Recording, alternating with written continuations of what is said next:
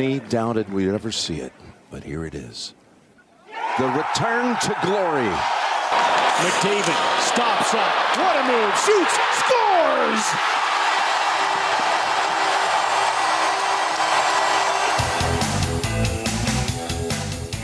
Hey, everybody, it's Bryn Griffiths along with Robin Brownlee, and thanks for joining us in another edition of our podcast called The Outsiders. Hello, Robin. How are you, man? Well, fine. You and I were having, is it a discussion or an argument before we started here today? Oh, I think it's just a discussion. I think we're in agreement here largely. Exactly. Before we even stepped into the studio today, we were basically venting over the fact that I'm still riled up about everything here.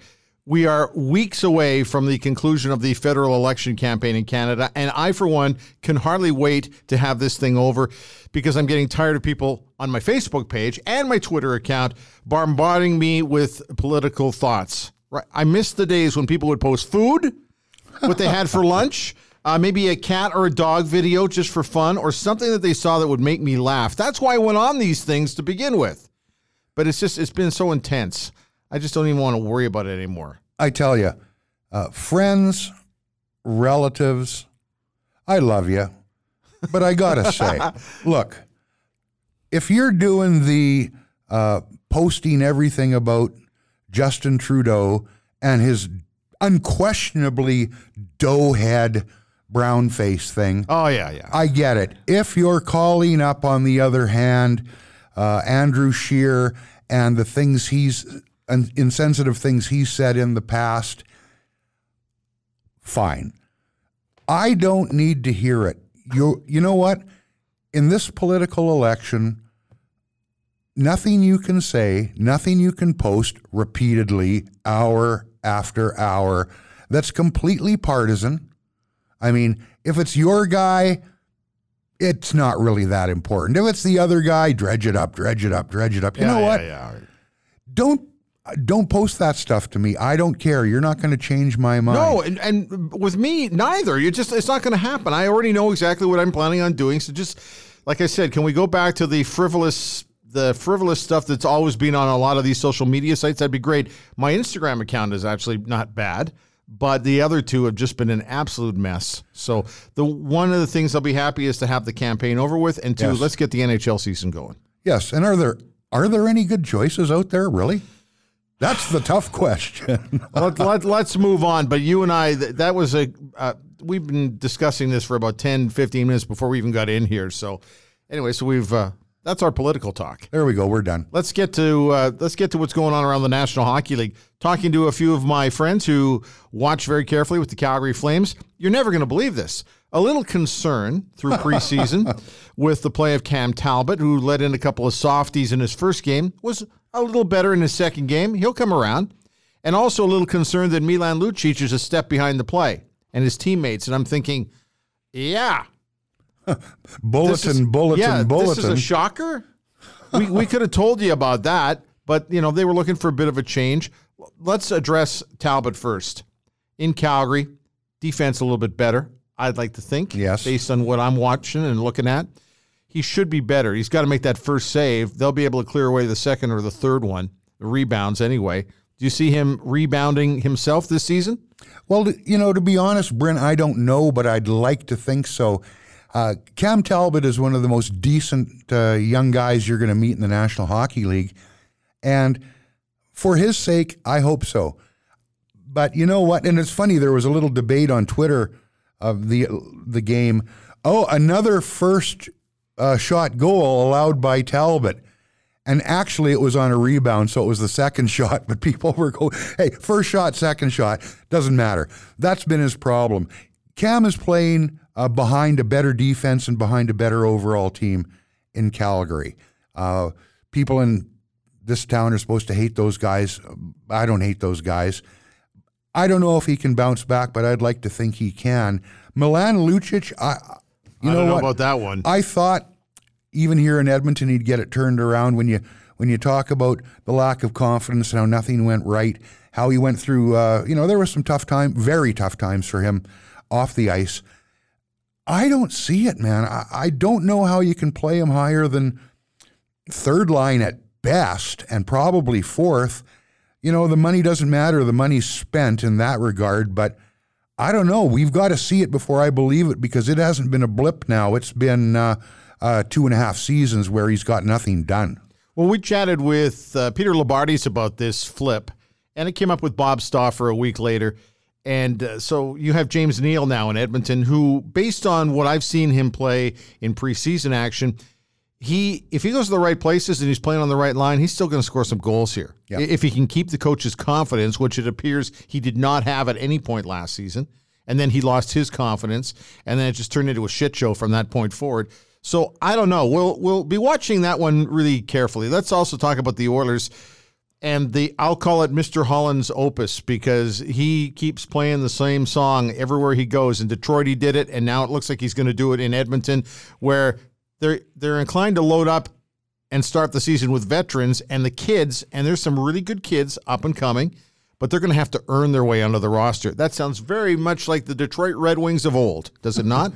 That's Ken Holland's blueprint, always has been. Now, granted, Holland had a lot more to work with most of his time in Detroit, not so much at the end of his tenure there, but he liked the veterans. The pressure had to come from down below. You had to prove that you could do things in the minor leagues, and if you didn't, you stayed there because the team was good enough. Now, this team doesn't have that depth, but the mentality is the same coming out of the GM's office.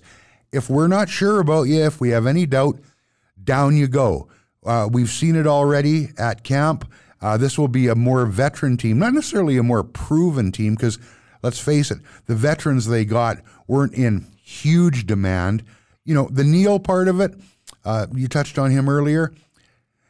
Neal is a finisher. You're not going to see him creating rushes, doing much else, but he needs to get to the right places. If he can, that's the one thing he can do, is score. And it's okay to be a one-trick pony as long as you pull off that trick more times than not. So I'm not surprised how Holland is putting this team together. It's more of what we've seen for 20-plus years. Before we talk about what's going on in Winnipeg, let's also talk about the fact that Mike Smith is now back and ready to go. And you've got Koskinen, who has not looked overly sharp, in my opinion, in the training camp so far, which would concern me if I was a member of the Edmonton Oilers executive. But I'm now starting to believe that Mike Smith will take over that number one role. Your thoughts on that? Overly sharp? Look, it's preseason. You know what? Yeah, I know, but it's a continuation of what we saw last year. That's the concerning part. The problem for Koskinen last year is that he wore down, and I'm not making excuses for the guy. He got used way more than he should have after Talbot was gone, and it showed. I'm just not sold on Mikko Koskinen. He is what he is at this point. He's 31 years old. There's not going to be major changes in how he plays goal. Can you work with him? Can you tweak? Yeah, I suppose so. But I'm not convinced that he is a bona fide starting goaltender. If he changes my mind, good on him. Mike Smith, what we do know about Mike Smith is he is a bona fide National Hockey League starting goaltender. Now, he is 37. He's coming off a bad year, or at least a bad first half to last year. Mm-hmm. He buckled down in the stretch and in the playoffs. He's a totally different dynamic than Koskinen in that he handles the puck. The problem is he's been out until yesterday, until he skated with the Oilers again, ill. And, so he hasn't had a chance to communicate, get into the flow, talk to the defenseman. Here's what I like to do. Just the repetition you get during training camp. He's a question mark, but I like the odds of Mike Smith coming back, even at 37, and providing the Oilers with slightly better goaltending. Not hugely better, but slightly better goaltending than what Koskinen gave them last year, which is .906. Mike is a career .912 goaltender. People go, big deal, what's the difference? Well, there is a difference. Mm-hmm. I'm with you. I can see Smith, unless Koskinen really buckles down, I can see Smith as the guy 20 games into this season. And you talked about Smith being slightly better. That's not going to be enough to cut it to make the postseason, in my opinion. Last weekend, the last podcast, we talked about the fact we were going to focus in on not only the Vancouver Canucks, but the Winnipeg Jets this week. Well, we decided to bump that back another week because all of a sudden this Dustin Byfuglien thing has taken on a little bit of a different spin. It looks, if you go by the reports from Bob McKenzie, and at the time of our recording this podcast, not really sure what his future was going to be, but it looks like he's probably going to retire. But that changes the Winnipeg Winnipeg Jets defensive core. The look, that's a big change if you take Big Buff out of there. Oh, it's a huge change. I mean, he is still one of the most important three players on that roster. And, we haven't heard definitively what's happening with him, but if he is not ready to play the game and beyond that thinking of stepping away, nobody knows better than Dustin Byfuglien what's best for him. And do what you've got to do. Money isn't an issue with Dustin, as far as I know, at least based on what he's made in the National Hockey League. He would leave some money on the table, though, if he walked away. I know, but how much do you need? There's other stuff that's more important. We don't know what it is, don't need to speculate. Nope. But whatever the issue is that has him sitting on the sidelines, from the Jets' point of view, which is secondary to what's best for Dustin Byfuglien, it's a big hole. And they've lost some players off that roster, and I think the Winnipeg Jets are due for a considerable dip in the standings. Let's talk a little CFL, too. The situation with the Edmonton Eskimos is basically the same situation we've talked about now for 4 straight weeks, and that is not beating anybody they need to beat. So clearly now, to me, 4th spot, the crossover position is going to be, if they're going to make the postseason, and I think they will, it's going to be through the Eastern Conference, because the Calgary Stampeders, Bo Levi Mitchell's back. We talked about it. They seem to be improving weekly and are moving up. The Winnipeg Blue Bombers, that was a tough loss this past weekend.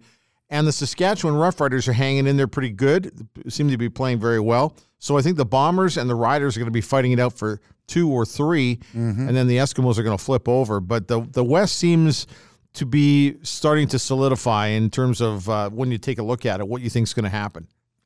Your thoughts? Well, I tell you what, keeping it here, Bryn, for a second, that game against Hamilton, I thought, oh, shit, it was, end of the 4th quarter, it was done. I've been wrong before, and I'll be wrong again. They made a game of it. Yep. I felt bad for Logan Kilgore. I talked to him to do an advance on that game, and, he was excited about getting the shot. I mean, he's waited a long time to get that shot. He came in Calgary, or against Calgary, but really, and it had been 3 years since he'd been a quarterback, played quarterback in a game before then. He holds on place kicks. And I thought, oh man, he's good. It's 21-zip, and you're thinking, well, this is ugly. He came back, made a game of it, good for him, but the fact is they lost the game, and they're going crossover. That's their only hope now. They needed to win that game, and they had an outside chance because they get Saskatchewan twice at the end of the year back-to-back. Yep. If you win that game and you don't fall on your face between that game and the last 2 games of the season, you get the Rough Riders straight up twice. If you win both, in any case, it was a long shot. I think that shot has left town now. Crossover, I mean, no Western crossover team has made it to the Grey Cup, let alone won the Grey Cup since that crossover came in '96. So if their road to winning anything is a tough one.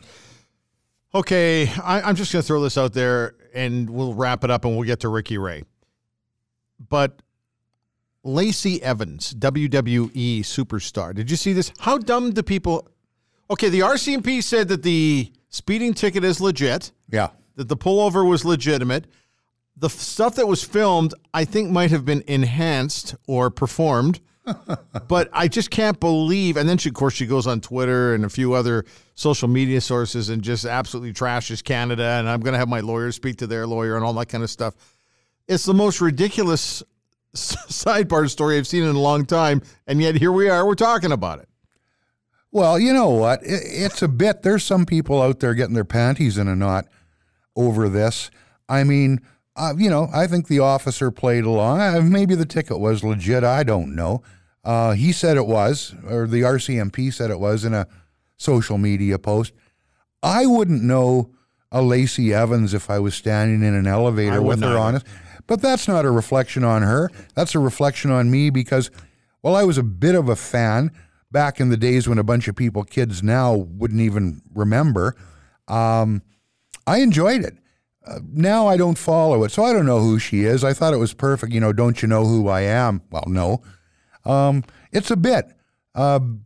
Maybe it sold some tickets. I don't know.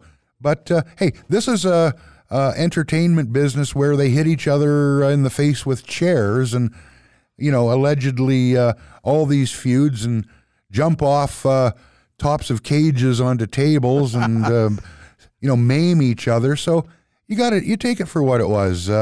Don't get excited either way. I still don't know who she is, but, it'll be, the 15 minutes will be up soon enough. Yeah.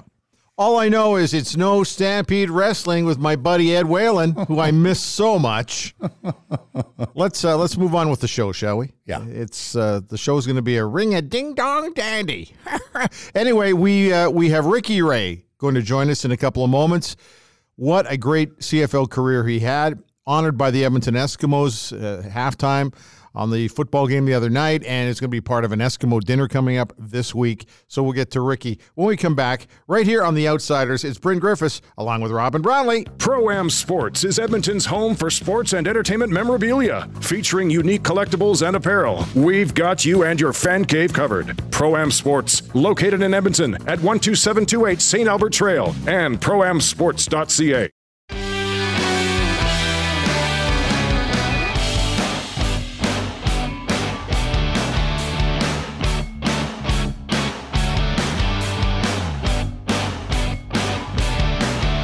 Man, it's great to be back here where it all started, way back in 2002.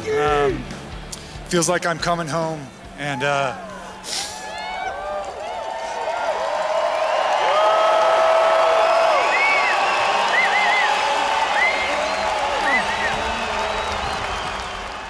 Ricky Ray joins us on the podcast today. Ricky, how are you, man?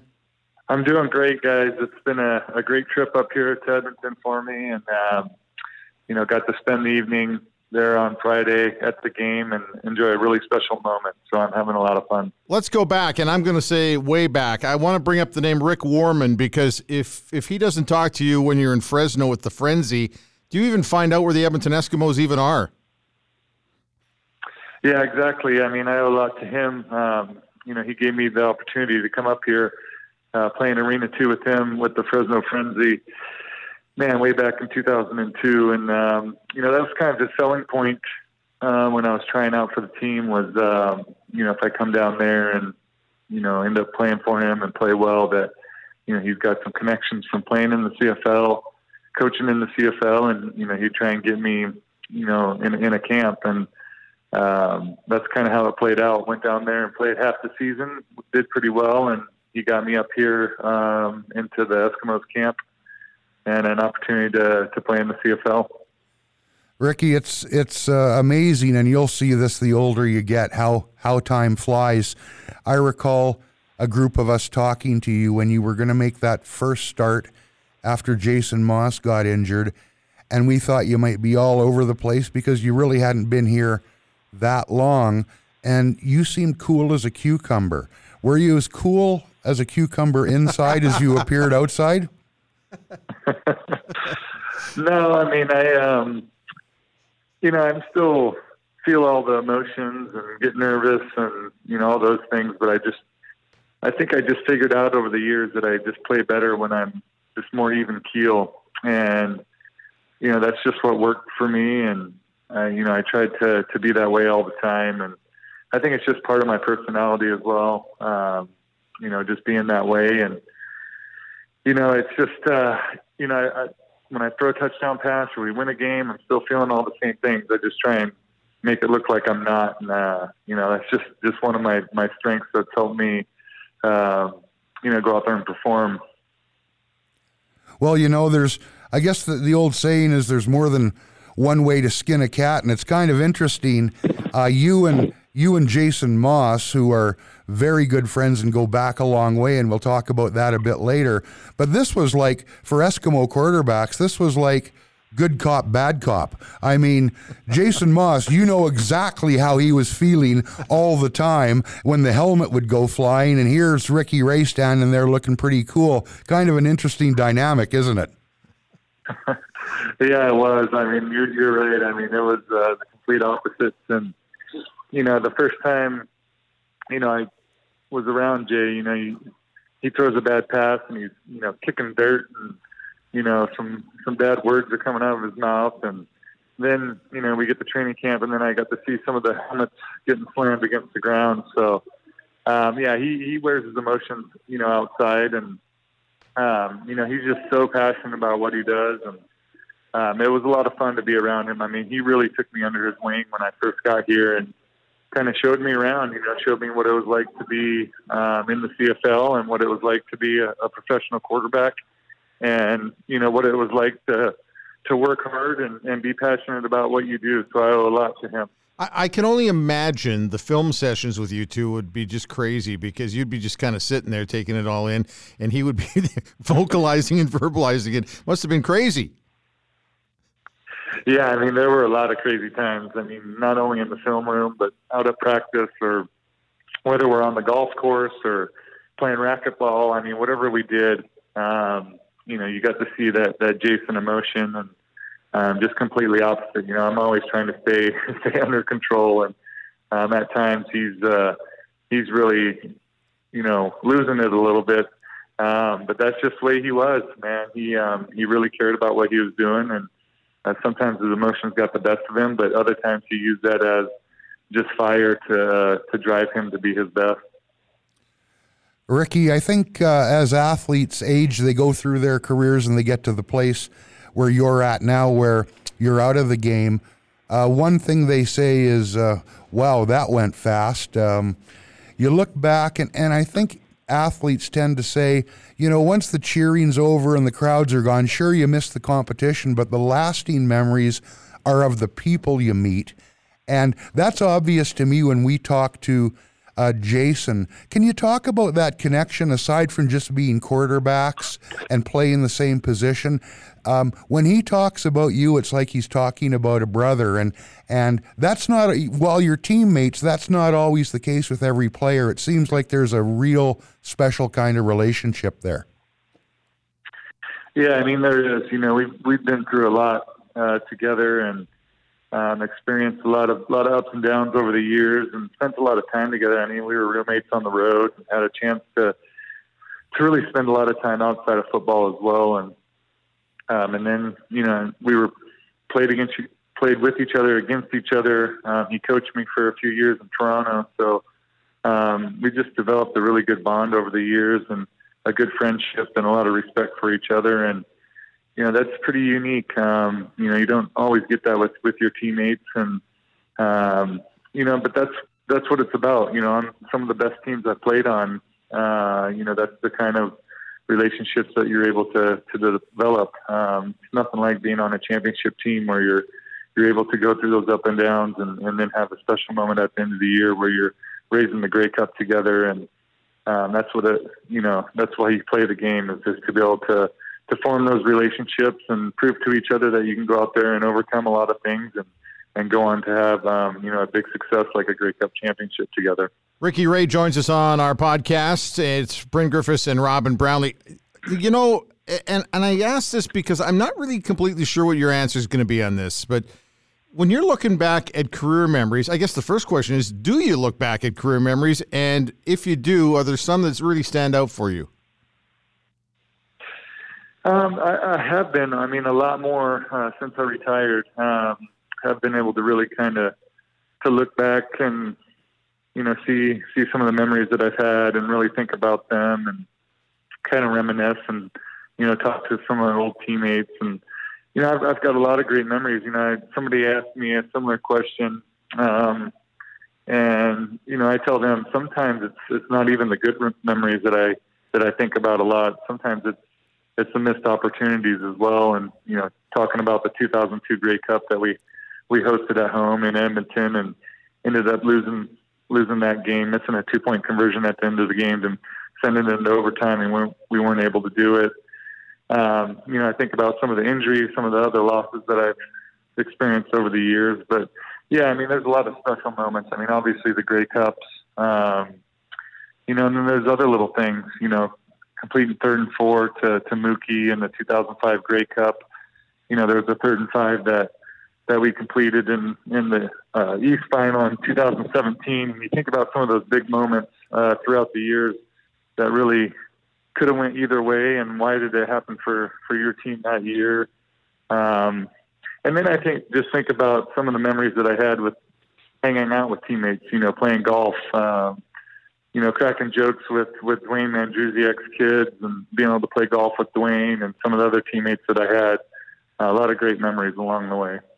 That 2005 Grey Cup game in Vancouver, it was you and AC, Anthony Calvillo, just going toe-to-toe. You talked about a few of those 3rd and 5 plays.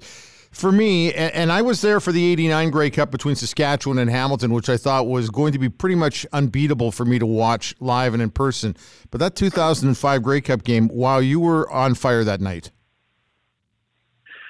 Yeah, I mean, coming into that game, I'd been struggling quite a bit.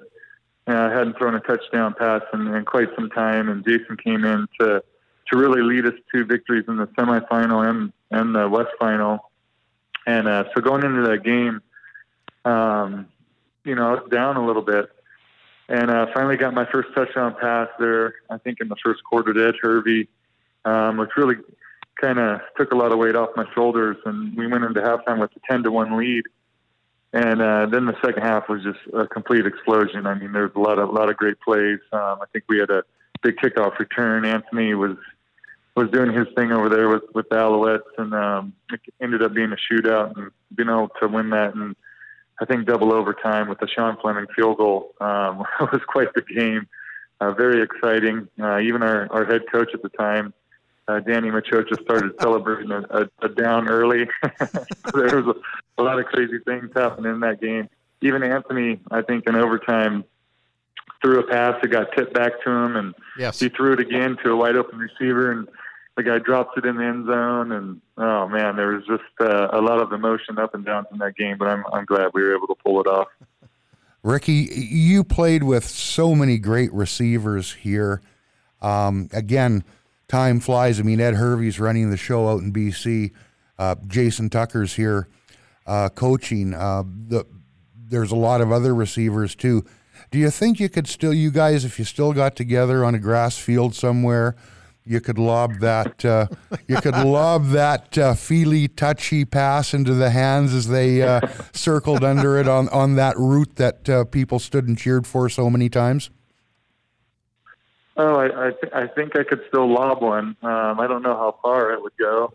But I think we're obviously past our prime of completing those corners and for big games. But yeah, you're right. I mean, I got to play with a lot of great receivers throughout my career, and Terry Vaughn, Ed Hervey, Jason Tucker, Fred Stamps. I mean, the list goes on, and that's what you got to have to be a successful quarterback. You got to have those go-to guys that you can really rely on in crunch time. And I can't remember how many corner routes I threw to Tucker in big games that really got us going. There was even one in 2005 Grey Cup. Corner route there in the end zone in overtime. That was a big play for us. And, it's just special to have those types of guys that you're able to play with. Ricky, you mentioned Fred Stamps. To me, he was very much like you. He was very even-keeled on the surface. He was a magnificent receiver, as everybody knows. Did you get a chance to touch base with Fred earlier this year when he was here? And do you get to see those old guys every now and then around the league? Yeah, I don't get to see, guys like Fred really at all. But we do stay in touch. When he came up, I sent him a message, that I was happy for him that he was, got to be back in Edmonton, and, what a great player he was and what he meant, to my career. And then he was up here for Friday's game to be here to help support me. So I got to spend a little time with him there. And, It's just, yeah, I mean, it's great. Just to let those guys know that, they've meant so much to you and your success and in your career. And, they're special players. I mean, Fred was a guy that, I had so much confidence in. I felt like I could just throw it out there and some way he was gonna come down with it, whether it was going up and, making a one-handed catch over two guys or, making a diving catch when I threw it a little bit too far. He just did a really great job of making me look good out there. Ricky Ray joining us on The Outsiders today. I was going through some of the footage of your career moments, and you know what they actually put? They put a running play in there. Not you handing the ball off to somebody, you actually running. And I figured that's got to be one of three that I can remember. That wasn't exactly your strong suit. Do you feel a little that's always like? I'm obviously just poking fun here. Do you think that everybody looks at your passing but forget that you ran the ball when you had to run it? Yeah, I think, some guys that I, like when I went to other teams or, I went to Toronto or, even here in Edmonton, you had some guys from some other teams that were free agents that signed with you, and they'd kind of joke about how shifty my hips were. I wasn't fast. But I could give them a little hip shake and make a guy miss every now and then.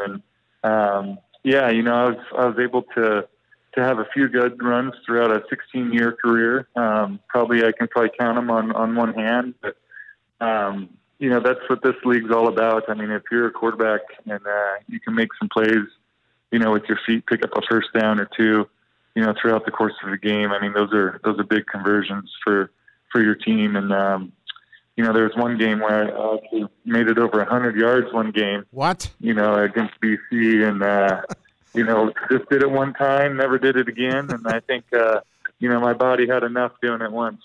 That was a hard turf to run on too, was it not? Like you felt soft until about 3 days later, right? Yeah, exactly. And the story to that one is I missed the next two games with injury. So, I definitely didn't want to run again after that.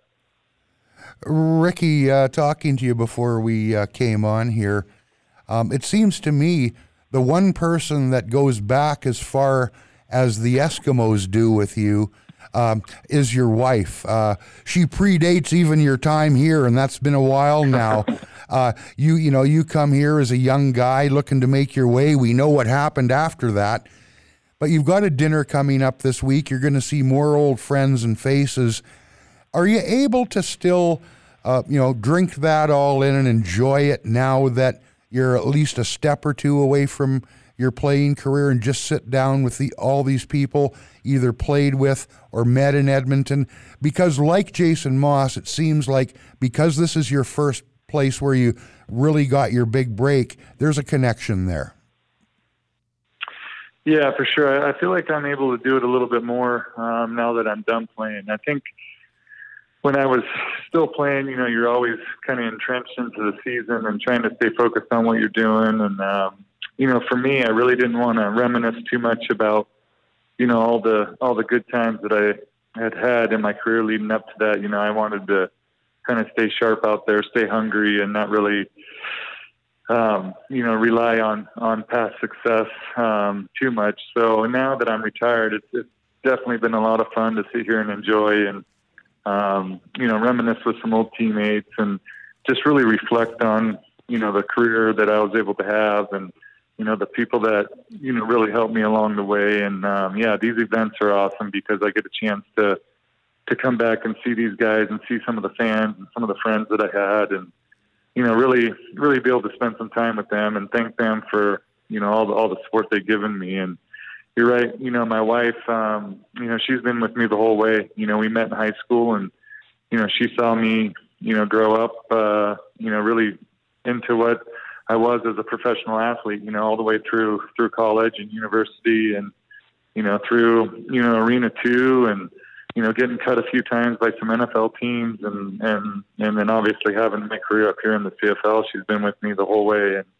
And it's been special, just to have the support of people like that. And, to have her in my life has been, a big part of my success. correct me if I'm wrong, but I thought the Eskimos did a wonderful job with the evening at halftime honoring you. But did you almost crack a little bit there emotionally? I did. That's supposed to be my strength, man. I know. To be calm and cool and even keel. And yeah, I got choked up there a couple times. I mean, it was just, a lot of emotion, and, I'm just so thankful, that I had the opportunity to play here. I mean, this is a really special organization. I mean, just so many, great players and, great teams and a great history and tradition, and a lot of people that have, put their heart and soul into making this organization, what it is. And to have a chance to be a part of that and to see my name go up there on the wall next to some of those great players just brought a lot of emotion to me. Ricky, let's take a look ahead. Looking back is wonderful, and your time here has been so special, as you've talked about. Is there football in your future? And might there be football in your future in this town where it really started for you? Yeah, I mean, I hope so. I mean, this game has been so important to me and a big part of my life. I mean, I've been playing football since, I was 8 years old, and, so that's 30-something years of my life. And, right now I knew when I was thinking about retiring and then eventually, made the decision to do it, I knew I wanted to have some time off in between. I didn't want to just jump right back into it. I wanted to have a year or two to just kind of reflect on my career and maybe do something different for a little bit, just to, do some things that I kind of maybe missed out on, playing football. And so I'm having an opportunity to do that. I think for this next year, maybe two, I'm going to just continue to just enjoy my family and, be around my parents a little bit more and do some more things with my father. Just little things like that. And then hopefully down the road, have a chance to get back into football. And, this league's been a great league for that. There's a lot of teammates and ex-players that I've seen done really well. Coaching, obviously, Jason Moss here and, Dave Dickinson and Kahari Jones and, Jarius Jackson, Ed Hervey's a GM in BC. So they've really kind of shown that it's possible to have a pretty quick transition from playing right into, coaching or management. So I hope I get that opportunity someday down the road. Hey, we appreciate your time. We won't keep you too much longer, but you were here for a week this summer. It was kind of a shadow job on coaching. How did that go for you? Do you have some fun with that? Yeah, that was a lot of fun. I mean, obviously, got to spend a lot of time with one of my best friends, with Jason. And, I really just wanted to just see how he was doing things here and, what his philosophy was and, how he, handled the team and what he, it was more just not just learning the X's and O's, but really just learning how he was as a head coach, just trying to see if I could pick up on anything or, learn something from that. And that was a pretty cool experience. I mean, he's doing some really good things here behind the scenes that, a lot of fans don't get to see, with trying to develop a culture and, bring back some of the things that we had when we were players here with the veteran guys and that culture that we had. It was a lot of fun to experience that and hang around my best friend for a few days. Well, Ricky, I guess what I'll do is thank you for your time today, and we will wait for the next year or two until it's announced that you're coming back to Edmonton. Deal? That sounds good. I'd love the opportunity for that. Hey, and before we let you go, I've never talked to you about this, but one of the most difficult moments for me in my broadcasting, my 30-plus years of broadcasting, I had to do the locker room interviews for the national radio broadcast in 2002 at the Grey Cup game. It was in Edmonton. It was Montreal. It was the Eskimos. Mm-hmm. And I had to interview you after a very difficult loss. And for me, it was really a painful interview, not because I was talking to you. It was painful because, it's hard to put a positive spin on a thing like that, but you were just so great, and you just treated me so well. I never had a chance to thank you for that, and now's my chance to do it. And thank you for that. Yeah, well, I appreciate that. It's hard, especially when you lose and you feel like, you could have played better and stuff. But that's what sports is all about. I mean, you got to be able to take the losses with the wins and try and still have a, head on your shoulders after those losses. And, I hope I treated you right. Sounds like I did. And, yes. I hope I treated a lot of people right throughout my career. I tried to be, the best I could with everybody and treat everybody well. And hopefully I was able to accomplish that. Well, you did, Ricky, Yep. and thanks for your time again today. Yeah, thank you guys. I appreciate it. Here comes pressure. Ray gets away. He'll take off again and has a first down. And one more. Ricky Ray, touchdown.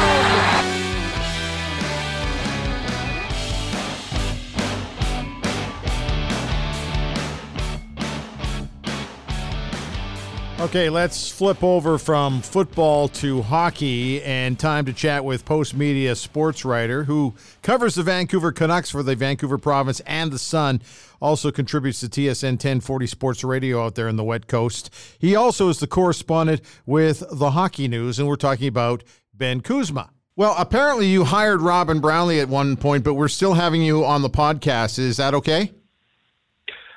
Yeah, because, there are stories that probably could be told about Robin, but probably shouldn't be told about Robin to protect the innocent. Because I'll tell you this much, he was a ball of fire and did a heck of a job. It was great working with Robin, and, he usually told it like it was, and some people liked it and some didn't. So I had no problem with that.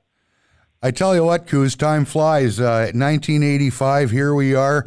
You're one of the last men standing working the hockey beat out in Vancouver with the Canucks, Calgary Herald, Kamloops Daily News. I tell you what, a lot of guys out of the business, and you're even older than I am, and you're still hanging in. How have you managed to avoid the fire to this point? That's a great question. I think Robin, it's just the challenge of the beat. Of course, you've been on an NHL beat. You know what it's like, and you can only imagine when you have less guys as buyouts come through and the volume of work. And I think it's just the different platforms that we have to deliver to now. It's not just writing for print anymore. It's everything that has to be done online, whether it's your preview, your blogs, or whatever you're doing. So it's kind of a 24-hour existence on the beat. But I think at the end of the day, guys, it's just the challenge of it all. I mean, sometimes can you get to the next city? It's you're zigzagging across North America, and you're not on the charter. So I think at the end of the day, that's the big thing with me. It's can I still do it when I get up in the morning? Am I still jacked up to do it? And the answer is yes. We chatted with Peter Labardius in Calgary, Bob Stauffer in Edmonton to kind of look at what's going on with their teams respectively. More of it was talking about how the teams came through the offseason. Let's start with you and the Canucks there, and let's talk about the offseason work done by the general manager. Your assessment. Job one was to fix the back end, and job two was to do something in the top six mix. I mean, this is a team that was 26th in offense last year, 22nd on the power play. There's no way they're going to get near, the last wild card spot or whatever, without addressing the offense and without addressing a back end that was rather leaky. I think the Tyler Myers acquisition in free agency is a little bit polarizing, but they really needed somebody with some size back there who can move the puck well for a big guy. A full season of Quinn Hughes should be interesting. He's going to be the quarterback on PP1. And again, just talking about the power play, there's no reason when you put that power play down on paper that it shouldn't be in the top half of the league with Elias Pettersson coming off a Calder trophy season and then a healthy Brock Besser. Adding Michael Furland and JT Miller to the top six mix should make a difference. I mean, Furland had 21 goals 2 years ago in Calgary. You guys know him well, as we do here in Vancouver. He's going to play with Pettersson and Besser, bring a little bit of muscle to that line. I think it should work. Miller, 2 22-goal years with the Rangers, got lost in the mix in Tampa last year with so much depth there. So you could have Horvat, Tanner Pearson, and JT Miller as another line. So that should work. They also added a little bit of grit on the back end with Jordy Ben. So the bottom six in terms of the forward lines is still a bit of a work in progress, but I think their top six mix defensively is pretty much set. You're going to have Edler as Myers as your top pairing. You're probably going to have Quinn Hughes with Chris Tanev, and that's going to leave Jordy Ben with Troy Stetcher. I don't have a problem with that, and the top 6 mix is pretty much set. So, as they say, on paper it looks okay, but they got to play the games. I think the bottom line in Vancouver is still where the goal is going to come from. Yeah, you say Tyler Myers is polarizing. Yeah. Why is that? I think he's a real good player. What's your take on him? You're seeing him every day. Well, yeah, what happens is that the analytical community will look at Tyler Myers, and they start to look at Corsi. Here's a guy who moves well, for a 6'8" guy who moves well. I think the biggest challenge when I talked to him at training camp was that when you're defending as a guy with that kind of a wingspan, how's your lateral movement? How are you positioning yourself, whether it's your body or your stick on guys? Can you get there quick enough? Can you pivot quick enough? When he gets the puck, when he starts moving that big frame, he's not a problem. And he's got a heavy shot. He's definitely going to be the quarterback on PP2. So that's not a problem there. So they got a guy that they've been kind of targeting for a while. And really, I think the big thing is there, how is he going to mesh with Alex Edler? They're going to be the shutdown pairing. But with other guys in the mix there, can they cut down Alex Edler's minutes? He's probably not going to be the quarterback on the power play, so you're going to take away some time there. The big thing in Vancouver, like any other team, is can they get through the first couple of months being healthy? They lost 3 guys in one game in October in Las Vegas last year, and they can't have injuries be the story. I mean, every team's going to have them, but it's critical on the back end. You can't have Edler hurt again. You can't have Tanev hurt again. So the thinking there is that they've added something back there, so maybe they can take some of the workload off Edler when it comes to power play time, and maybe that top pairing doesn't eat up as many minutes. Maybe if Quinn Hughes and Tanev develop something there, they're going to see more ice. So it's all about management here in Vancouver. I think the goaltending is solid with Jacob Markstrom and Thatcher Demko. I would say it's probably as good as any in the division. So they've got that going for them. So long story short, they checked the boxes that they had to do in the offseason. The defense is better. The top 6 is better.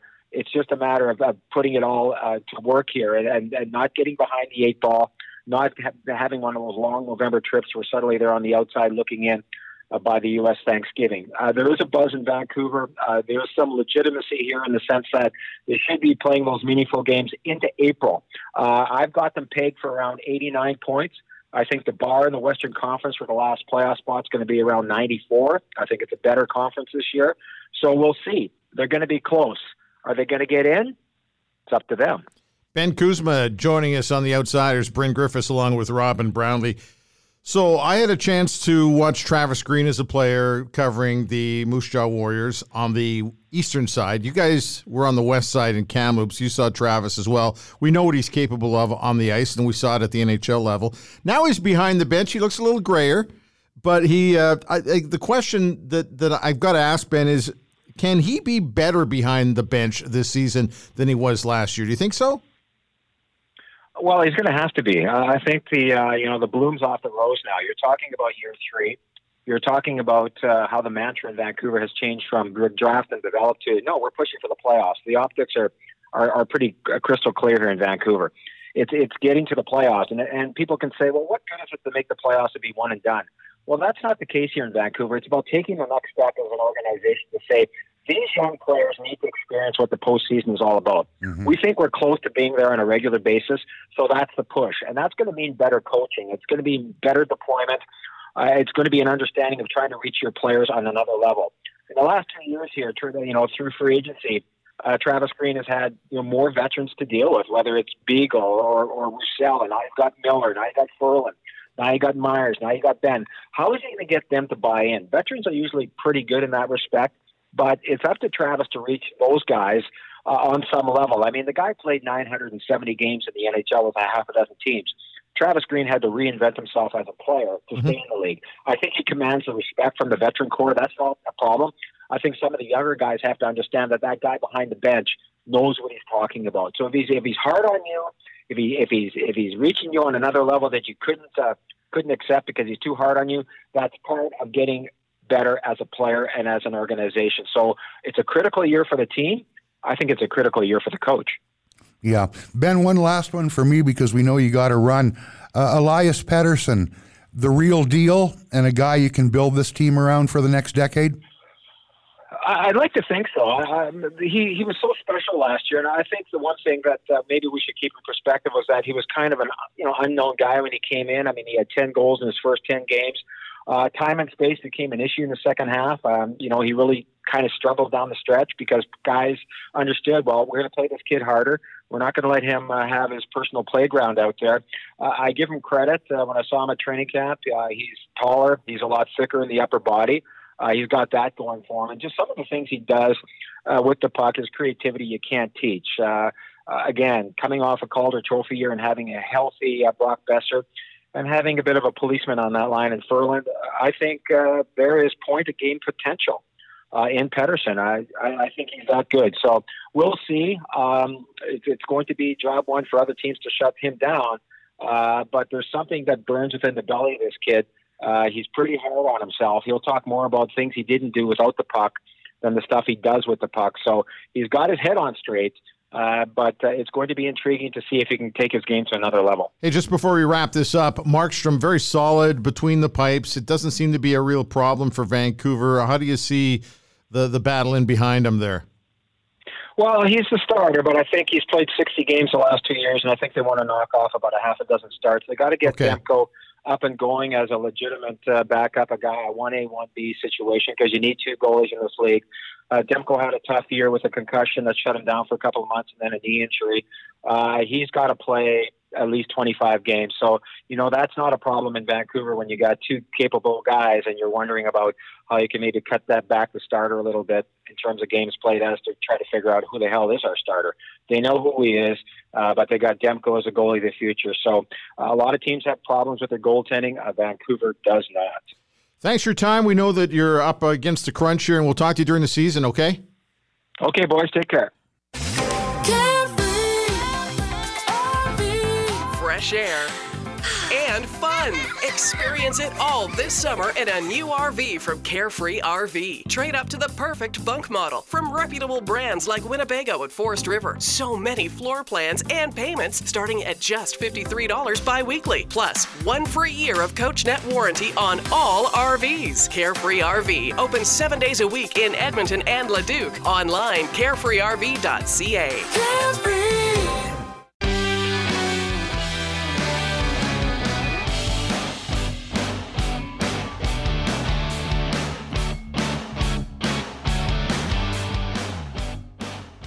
Wow. Almost a full hour again today. That was fun, though. Enjoyed talking to Ricky Ray.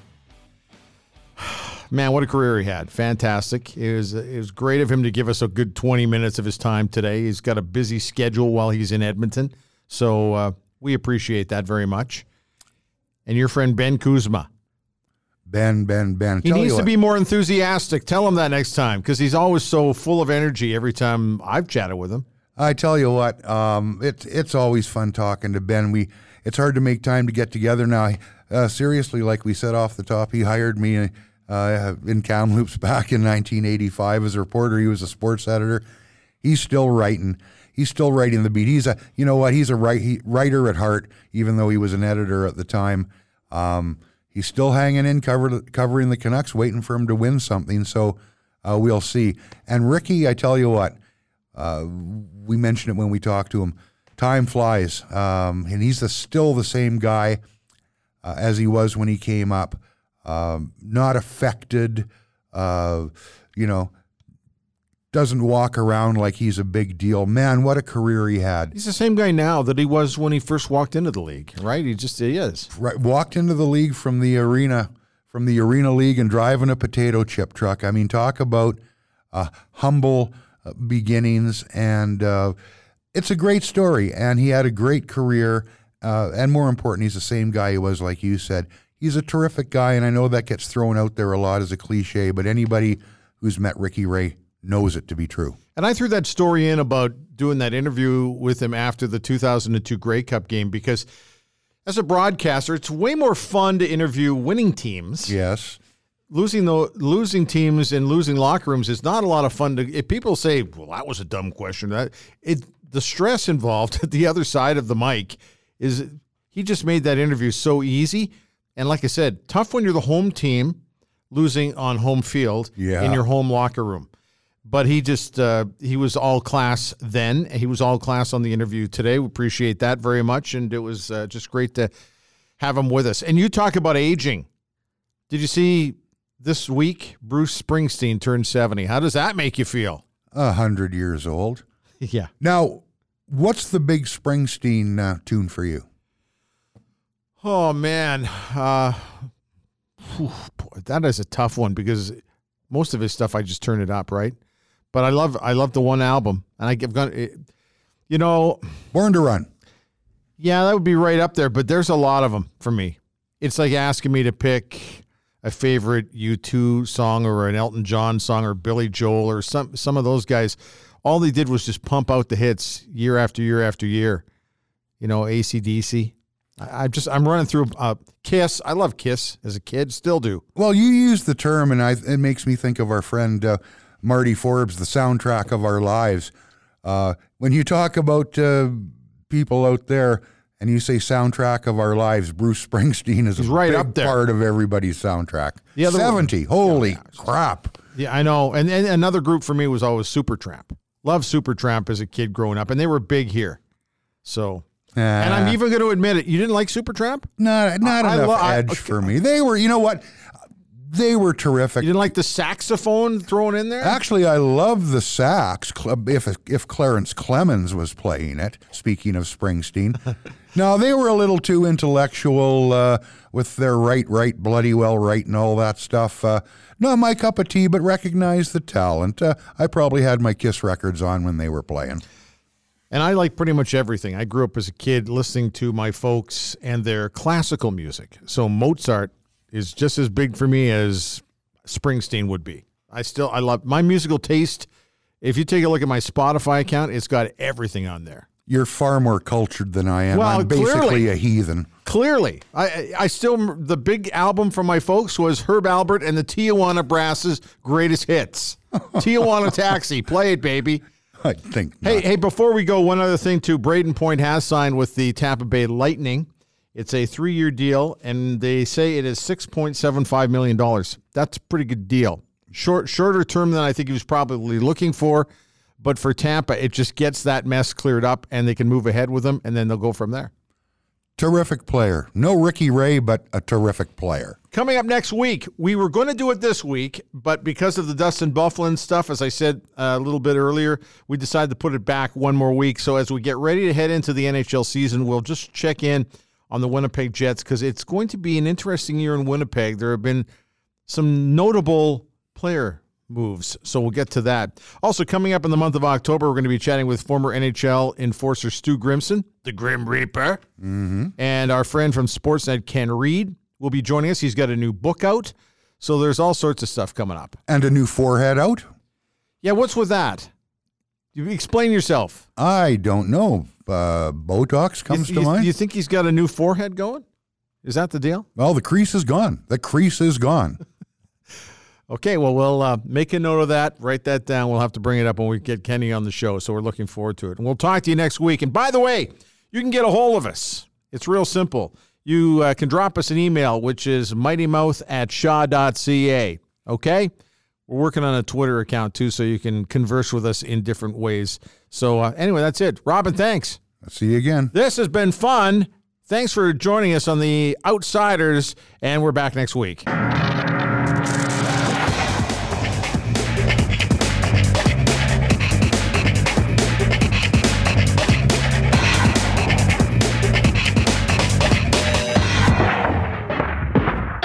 Was recorded earlier because we were ashamed to do it now.